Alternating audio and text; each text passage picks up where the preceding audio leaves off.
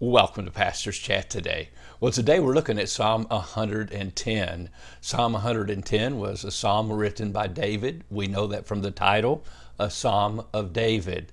David wrote this psalm, and it is also a messianic psalm. Probably as much as any other of the psalms, it speaks of Jesus Christ as the Messiah, the Christ, the coming one, the anointed one. David prophesies that one of his sons actually would be the Messiah. Now, this is interesting because Jesus quoted directly from this psalm in Matthew chapter 22. When the Pharisees were gathered together, it says, Jesus asked them, saying, "What do you think about the Christ, the Messiah? Whose son is he?" And they said to him, "The son of David."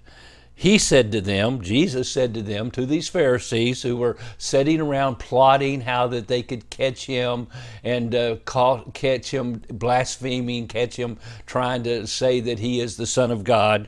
How then does David in the Spirit call him Lord, saying, "The Lord said to my Lord, sit at my right hand till I make your enemies your footstool"? If David then called him Lord, how is he his son?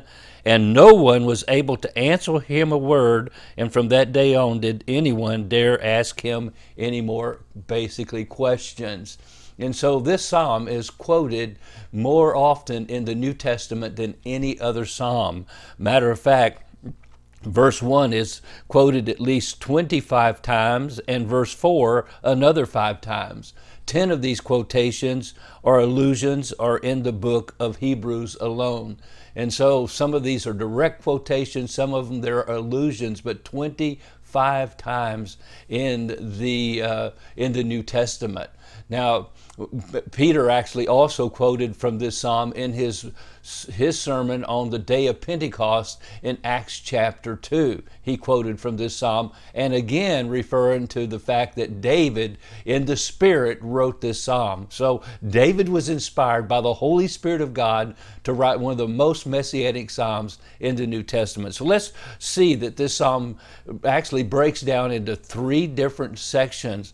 First, David is proclaiming Jesus is King. He is exalted as King. The Lord said to my Lord, "Sit at my right hand until I make your enemies your footstool. The Lord shall send the rod of your strength out of Zion. Rule in the midst of your enemies. Your people shall be volunteers in the day of your power. In the beauties of holiness, from the womb of the morning, you have the dew of your youth." And then he speaks of the consecration of the king as a priest in verse 4. The Lord has sworn and will not relent. You are a priest forever according to the order of Melchizedek. And we'll talk about that later. And then the last 3 verses, he speaks of the vindication of the king priest as a conqueror. In verses 5 through 7, the Lord is at your right hand. He shall execute kings in the day of his wrath. He shall judge among the nations. He shall fill the places with the dead bodies. He shall execute the heads of many countries. He shall drink of the brook by the wayside. Therefore he shall lift up the head. It speaks of a coming day, a prophetic day when Jesus rules over all the kings of the earth as a king priest. He is a conqueror. Very interesting psalm that plays a major role in the New Testament, as we've already said. We see in these first verses, the Lord said to my Lord, the Lord said to my Lord.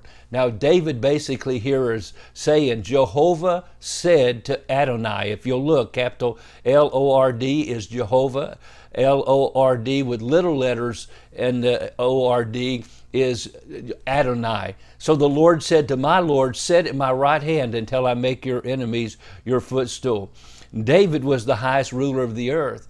And so Adonai he calls to be his Lord. And so Jesus is asking the question to these Pharisees, how can David call his son Lord at the same time? Well, the only way that could happen, if the Pharisees would admit it, is by the incarnation, because Jehovah God created David, and yet at the same time, Jesus as Messiah is the son of David. How could that happen? only by the incarnation, the virgin birth of Jesus Christ.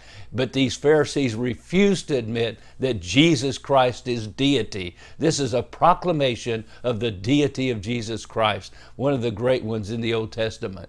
Well, I trust that you'll study this verse and these passages with me, and you'll be just encouraged to know that our Jesus Christ is King of Kings and Lord of Lords, and you can always trust Him. God bless, and you have a wonderful, wonderful day.